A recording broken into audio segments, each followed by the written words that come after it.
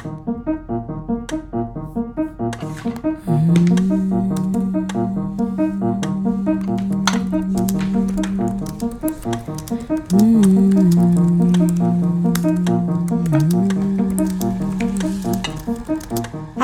I'm Janice Connolly, the Artistic Director of Women in Theatre, and I'm very, very pleased to welcome you to the Women in Theatre podcast. In this series, we present monologues from our Women in Work trilogy. Developed from conversations with women of different ages and backgrounds, these pieces we hope respect and celebrate individual human stories about women's working lives.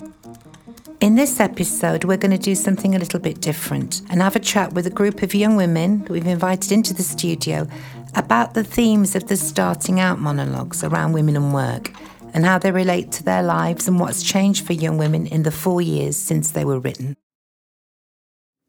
I'm very, very pleased to say that in the studio now to do this podcast that goes with the starting out monologues, I've got 4 young Birmingham women, and we're going to talk about, because starting out was made in 2016, we're now in 2019, and in those years, has anything changed? And to discuss that about young women and work and starting out in careers, I'm pleased to say we have in the studio with us Katie Hall.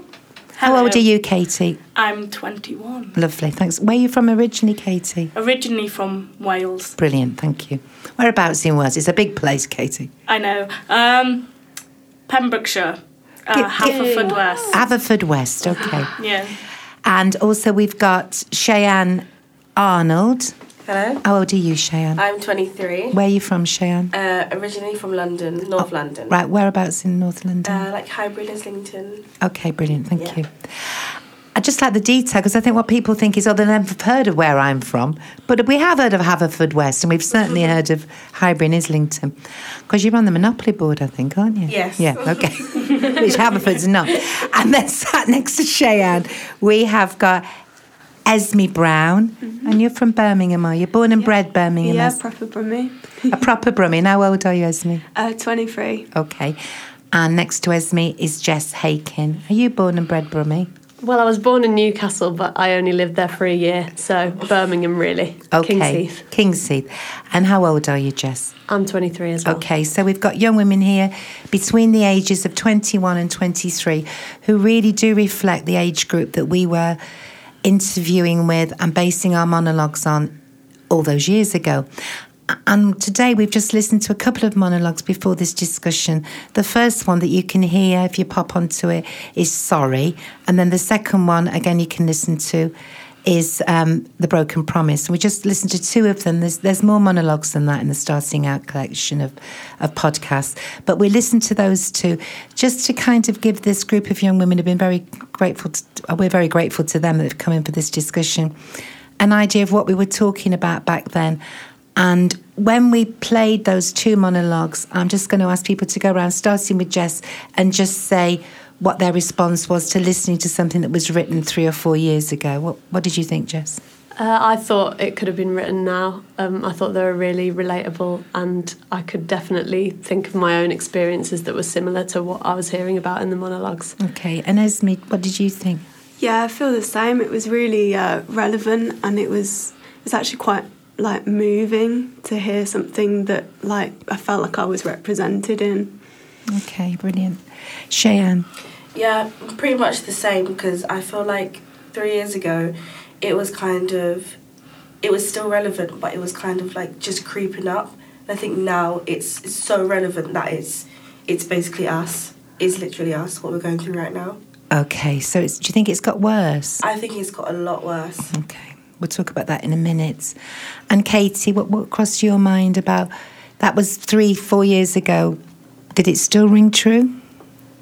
I think it still rings true today. Personally, it really resonated with me, and also the stories themselves. I started relating it to myself, but not just that. People in my life. Mm-hmm. Yeah. So not just personally, people that you know as well. Yeah. Because you 2 at university, aren't you? Yeah. Yes. And then when do you actually leave university? We graduate in April, May. May time or June. Okay. Yeah. And do you think that universities, because they make a lot of money out of young people at universities, and you can see that there's buildings going up constantly. How much are you paying to go to university? Well, lucky I'm from Wales, so... Oh, brilliant, okay. So I get half grant and half of my tuition is paid for. Great. However, I know for my year, because I started in 2016, but I took a year out, so it was on £9,000 a year. But it has gone up. Okay. So for anyone that's, like say in my year now, we have to pay 9,250, whereas before then, you have to pay just £9,000. Okay, so it's going up. And do you feel that you're being prepared? Do universities help you get jobs? No. No, absolutely not. Okay, now how do you feel about that? I think it's really bad because they send us, because you have to go to uni in order to get, they make you feel like you have to go to uni in order to get a job, and then you need experience to get the job. But then when you go and get that job, they ask you for more experience, but you're not trained for that because you need the job to get the experience. Okay, so you're in a kind of a catch-22 situation, which quite a few of the monologues talk about, the value of experience and where do we get that experience from. And Jess and Esme, are you working at the moment? Yeah. What are you doing, Jess? Sorry. I'm freelancing in Birmingham in the arts, so I'm mainly working in drama and theatre with children and adults who have special educational needs and disabilities. And have you managed to get that? So I did an English and theatre degree, and then I decided to come home to Birmingham, as a lot of people did. A lot of the people on my course decided to go home. And I worked for the communication and autism team for a year in an admin role. So you paid for that? Yeah. So I was really lucky with that, to be honest, but it wasn't anything to do with the theatre aspect, like what I was actually interested in. So you went in on an admin? Yeah, but I found out that I was really interested in autism from that. So I sort of made the most of any training I could get. And then that's when I decided to sort of pair the two interests together. And tried to sort of meet as many people as I could in Birmingham. Do you think that coming home and being at home with your parents enabled you to do that? I think it definitely helped, and I think I'm very lucky to be from Birmingham, because so people who did really well in university and did the exact same course as me, had the same experience, and who've gone home to more sort of rural places or places that are quite cut off from the arts have ended up doing very different jobs. And I think, well, I know that if they'd have been in a city like Birmingham, they would have had more opportunities to do what they actually would like to be doing. There's a lot of nodding. I want to talk to you in a minute, Esme, but I'm going to just come back to Katie and Cheyenne, because they were both nodding when you were saying that you were lucky to be in Birmingham. There's more opportunities. Why were you nodding so much at that? If I'm perfectly honest, I'm scared to graduate simply because my parents are like, you're going to have to come home. But the reason, now looking back, I came to university was to get out of, like, my small town. If you don't get out of it, I feel like you're trapped there doing, like, this. There's nothing wrong with it, but, like, a 9-to-5 job, and that's not what I want. So I'm, like, panicking. What happens if I graduate, not able to get a job in the field in which I want, which is also theatre, but it's not as simple for me to go home, because I'll have to find, if I want to stay in Birmingham, I'll have to find somewhere to live, and obviously that costs Housing's a massive issue, money. isn't it? And if you haven't got the money, And transport as well. I think Yeah. transport and money. I think people listening to this might think, well, hasn't the theatre always been a difficult career? And I think it has. But do you think it's getting similarly difficult for people who want to work in different careers as well? The arts has always been a difficult one to get into, but it strikes me now that it's difficult all around in different kind of careers. Why were you nodding when Jess was saying, I'm glad I have my parents behind me, I'm glad I'm in Birmingham? Because, like, I moved from London, similar to Katie, because it was kind of like an escape for me, and I thought I'd do better here. And I have so many friends that kind of did the same thing, and they've graduated and now they work in places like McDonald's, KFC, when the actual jobs that they wanted to do, be a lawyer, be an actor, do musical theatre, perform on stage, and now they're finding it so hard to find a job in that field because there's no support, there is no help for them. If you could change one thing about, because The Broken Promise is like a fairy story, really. If you can change one thing that would help people who paid good money to go to university, got the 2-1s, did all that kind of thing, one thing that you could do to make it easier for people to get meaningful work that they felt safe in, that they could get their own housing, that they could think about if they wanted to have a family, what would you do? What would you change? Anybody? I know it's a big thing, that. Wave your magic wands, girls, and make things better. It is difficult, I know. It's hard to say one thing, but what I was thinking about when listening to those podcasts, those monologues, was sort of you don't get trained through education on sort of life skills. So when I set up as self-employed, I had to find out how to do that for myself and be quite proactive about it, and also have a period of time not earning. So you have to have the privilege and luxury of having time and being able to sort of look for things yourself, and so financially and things like that, it would be great to have just better ways of learning about it before you have to just sort of get thrown off the cliff. So maybe what needs to change, it needs to be incorporated into education about how do you manage your finances, how do you, if you want to set up as a freelancer. And more, there's more and more solo workers these days, aren't they? Yeah. How do you do these things? How do you set up a little pension fund for yourself if you want to? All these things about getting you ready to be able to face the reality of what it is. Esme, what are you working as? I'm a carer. So I did creative writing at university, and I came out of university thinking I'll do a PGCE and become a teacher, because that's like one of the only sort of set careers that you think of now. But it was really hard to get work out of uni, and I sort of fell into being a teaching assistant in a profound and multiple learning difficulties school, which was amazing. Like Jessa sort of found a love for working with people with learning difficulties, but I had no training, and I was just dropped into the deep end at the school. They're so spread thin, and I was working with really troubled and quite violent children, and I was in a position where I had to do first aid and stuff that I hadn't been trained for. I did eventually get training. The school gave me training, but after like a year of work in there, and I really related to the Sorry thing, where she just realises how stressed she'd been by work. After like a year and a half, I just quit because I realised how much it had been building, and I was doing loads of unpaid work for the school, loads of time.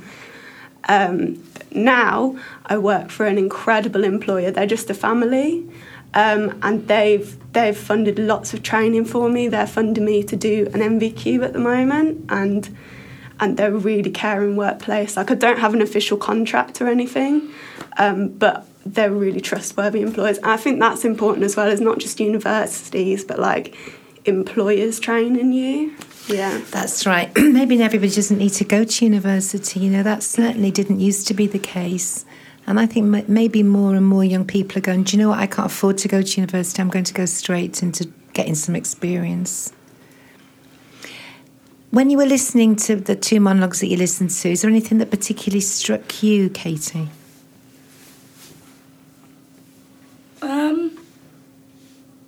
You said you were thinking about other people that you knew. Yeah.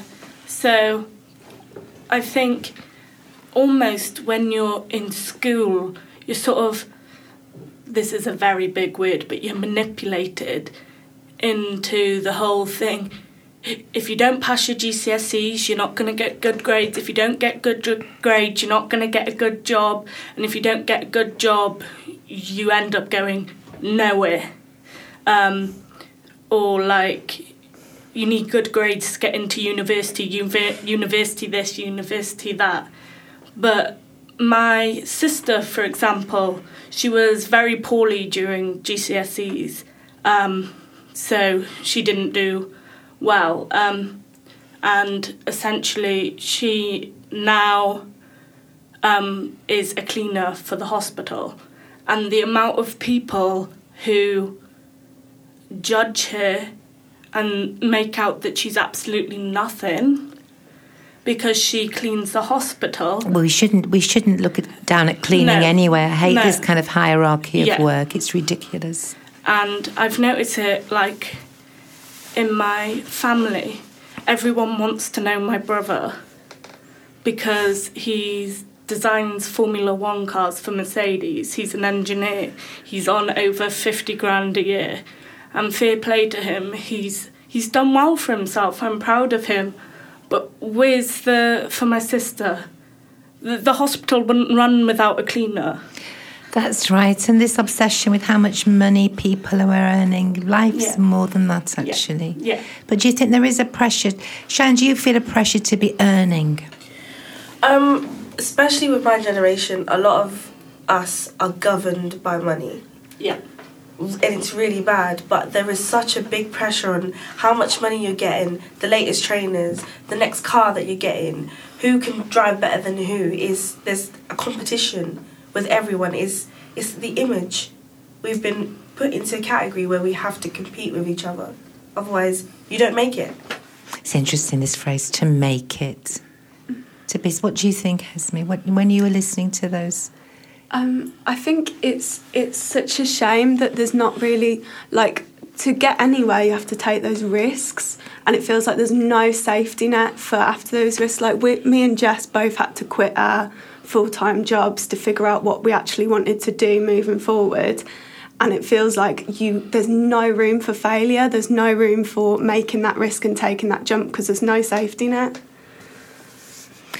When I was younger, you used to be able to sign on, and there was also a thing called the enterprise allowance or something. So if you'd got an idea of a business or you wanted to try something out, you could get some money to do that. There's none of that anymore, is there? So if people are unemployed, what happens? You can sign on to Job Seekers Allowance, right, which I did during my year out, but their main focus is getting you into work, not focusing on what you want to do. It's more getting you into a job. Each time you meet up, if you haven't applied for a job, your job seekers gets taken away from you, and it's not really a lot. So there's no safety net, really. There's no time to think. And in a way, if countries want to really harness the great, Boris Johnson keeps talking about the talent of it all, then what we need is some time, really. Yeah. Mm-hmm. And no one's asking for a free ride or anything like that. It's just getting off this treadmill of, come on. And do you think it affects people's mental health? What about the mental health of your generation? What do you think, Jess? I think, sort of coming back to the sorry monologue, when she definitely sounded like she always felt like she needed to be doing more. What she was doing was never enough, and the boundaries with work. And I found that at the beginning, when I wasn't earning a sort of regular wage, I felt that, there's always something I could be doing. I could always be busy. I could, if I'm working from home, or my laptop's right there, so I might as well just send that email. And I've figured out ways to set those boundaries. But that's helpful. What have you done? Because that might be helpful to other people. What have you figured out? Well, I think now it's easier because I'm often working out of the house. But working from home, I suppose, sort of setting yourself little deadlines and then just saying this is calm time now, this is not work time. Yeah. But it's not easy. It isn't, because actually you can decide that you want to give yourself a break. Then something comes in, a message comes in or an email, and you think, I better respond to it. And sort of, constantly being available, having your phone and constantly being on call and available and feeling like you have to be. Even though there's not necessarily anyone telling you that you do, it's quite easy to fall into that trap as well. I think work has so changed, actually. What do you think about the effects of the way that we work now on mental health, Esme? I think like a lot of our generation has massive anxiety about it, and it's really hard to know your value when you're constantly being told that your value is like dictated by what you earn and the hours that you're putting in, and it always feels like you could be putting in that little bit more. Yeah. Shian? No, it's really true. Like you constantly feel like you have to prove yourself, because if you're not doing something, then what are you doing? You're not doing anything. Then who are you? There's a bit of that as well, isn't there? Yes, darling. Katie? Well, honestly, I'm on a range of like mental health medication. Okay. So I would say it stemmed from school during GCSE time, the amount of pressure I put on myself. I just broke. I lost touch of who I was. I would like have panic attacks, and even now my biggest anxiety is money.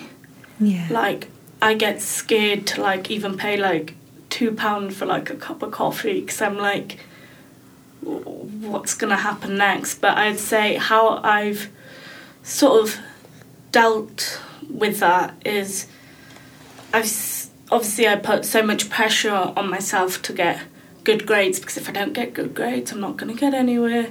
But now I'm sort of like, I try to just go and take on like my mum's advice of, as long as you've tried your best and you know you've tried your best, there's just nothing else you can do. I think it now would be good to draw this very, very interesting discussion to close by thinking about positive stories, really, of things that we've heard about that sound like a good idea or give hope or that kind of stuff. So let's try and share some positivity now. The first thing I'd like to say is I think this generation of young women are fantastic. Yeah. You're so clever and thoughtful. And I think confident, actually. You might not feel confident, but I think there is a confidence in you. Yes, Jess? I think I feel really happy at work at the moment, which is amazing. And a lot of what I'm saying is kind of, I'm thinking about other people and I'm thinking about maybe previous jobs that I've had. But where I'm at now is sort of with various companies where there's always a space to have conversation and have conversations like this. I feel like that's quite a common thing for me, and it's nice to be able to discuss issues and think about things with people who are like-minded or, you know, who are going through a similar thing to you. And not every job has that, and I feel lucky that I've got it, so keep talking. Oh, that's so brilliant, this thing about conversation, saying actually that what we're doing now, I loved it when you said it, this is not unfamiliar to me, that part of being at work can be having conversations about things that matter and people checking out how people are. And there are jobs out there, there are communities out there that are working like that. They do exist. We'll go to you now, Katie. There is like some jobs I've had really good experience with. I was a site supervisor for a gourmet marshmallow stand. And that's living the vida loca, ladies and gentlemen. Yes. And it was a couple of years ago when I took a year out of uni, and I was sort of basically on-site manager. Well, I was 19. And there was this girl who was older than me, and obviously I feel like maybe she could have felt a bit like, oh, I'm being managed by a 19-year-old, but literally I just told her, I'm no better than what you are. Okay. And we had a great working relationship. So you were doing management work then? Yeah. But you dealt with it by being open, by having conversations like Jess was saying. I was just like, I'm no better than what... Yeah, brilliant. You are, yeah. Cheyenne, positive stories. I think it's okay to realise that wherever you are in life, whatever job that you have, it's always good to, if it's not your fit, there are always other things that you can do. Embrace it. Yeah. Embrace life. Aww. Because there's always different routes. There's always different conversations. There's always someone that's going to be like, here, I will help you. Talk to people. Oh, this is really good. Talk to people, communicate. Esme, anything you want to add to this? Yeah, getting help. I feel like women have supported me so much through everything, and making mistakes. Like, that's how you learn, and like cutting yourself some slack to make those mistakes so you can grow from that is really important. Oh, how wonderful. So cut yourself some slack, find help, talk to people, and realise that it's never the end of the story. And be open to stuff. Be vulnerable. Ah, that's really good. Anything else that anybody would like to say? Just, there is hope. Like, you come out of university thinking there's nothing, but there really is hope, and I'm really happy with my employer at the moment. There is hope. There is. Yeah, good. And that's very, very important. Trust yourself. Trust yourself. And when you come out, and not everybody goes to university, but at the beginning, it may feel very difficult. And as the Bluebird says, it works out for everybody in the end. Yeah. And I really do think that, actually. And I think there's a lot of comparing yourself to other people as well. And because this sort of generation are all so different, and we have such different priorities, it's okay. You can't do everything, so you're never going to be the same as anyone else, but it's all right. What you're doing is okay. I think that's so interesting, because I think there are so many different kinds of ways to earn a living these days, very diverse. When I went to school and you had your kind of, what's that kind of talk, when the careers talk, you could either be, as a girl, a teacher or go to university. That was kind of the choices, but now there's so many things that you can do. Nothing's ever a straightforward path, but just trust yourself in that path. Yeah, and make your own path, actually. Yeah. And never feel less than anybody else, because you can bet your bottom dollar somebody might be earning £60,000 a year, but you may be having better conversations. And you might be happier. Yeah. Money doesn't make you It doesn't. happy. It doesn't. No. Thank you so much. It's been the most wonderful conversation. Thank you very much to Katie, to Cheyenne, to Esme, and to Jess. Thank you. Thank you.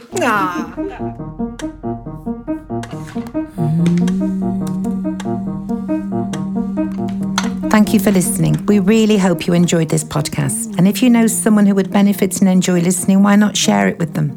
Also, rating and reviewing the podcast will help us find more listeners. This was a conversation between me, Janice Connolly, Jess Hakin, Cheyenne Arnold, Katie Hoare, and Esme Brown. The series was directed by Joe Gleave, and sound design was by Sam Frankie Fox. And the podcast was recorded at Brum Podcast Studios. The audio engineer at Brum Podcast Studios was Paul Hadsley. The Women in Theatre podcast is funded by Arts Council England, the Sir Barry Jackson Trust, the Feeney Trust, the Cole Charitable Trust, and The Space. It was originally part of the stage production Starting Out, produced in association with Birmingham Repertory Theatre. This is a free podcast from Women in Theatre. We're a charity, and if you'd like to support the work we do, you can make a donation by visiting our website, womenintheatre.co.uk/supporters.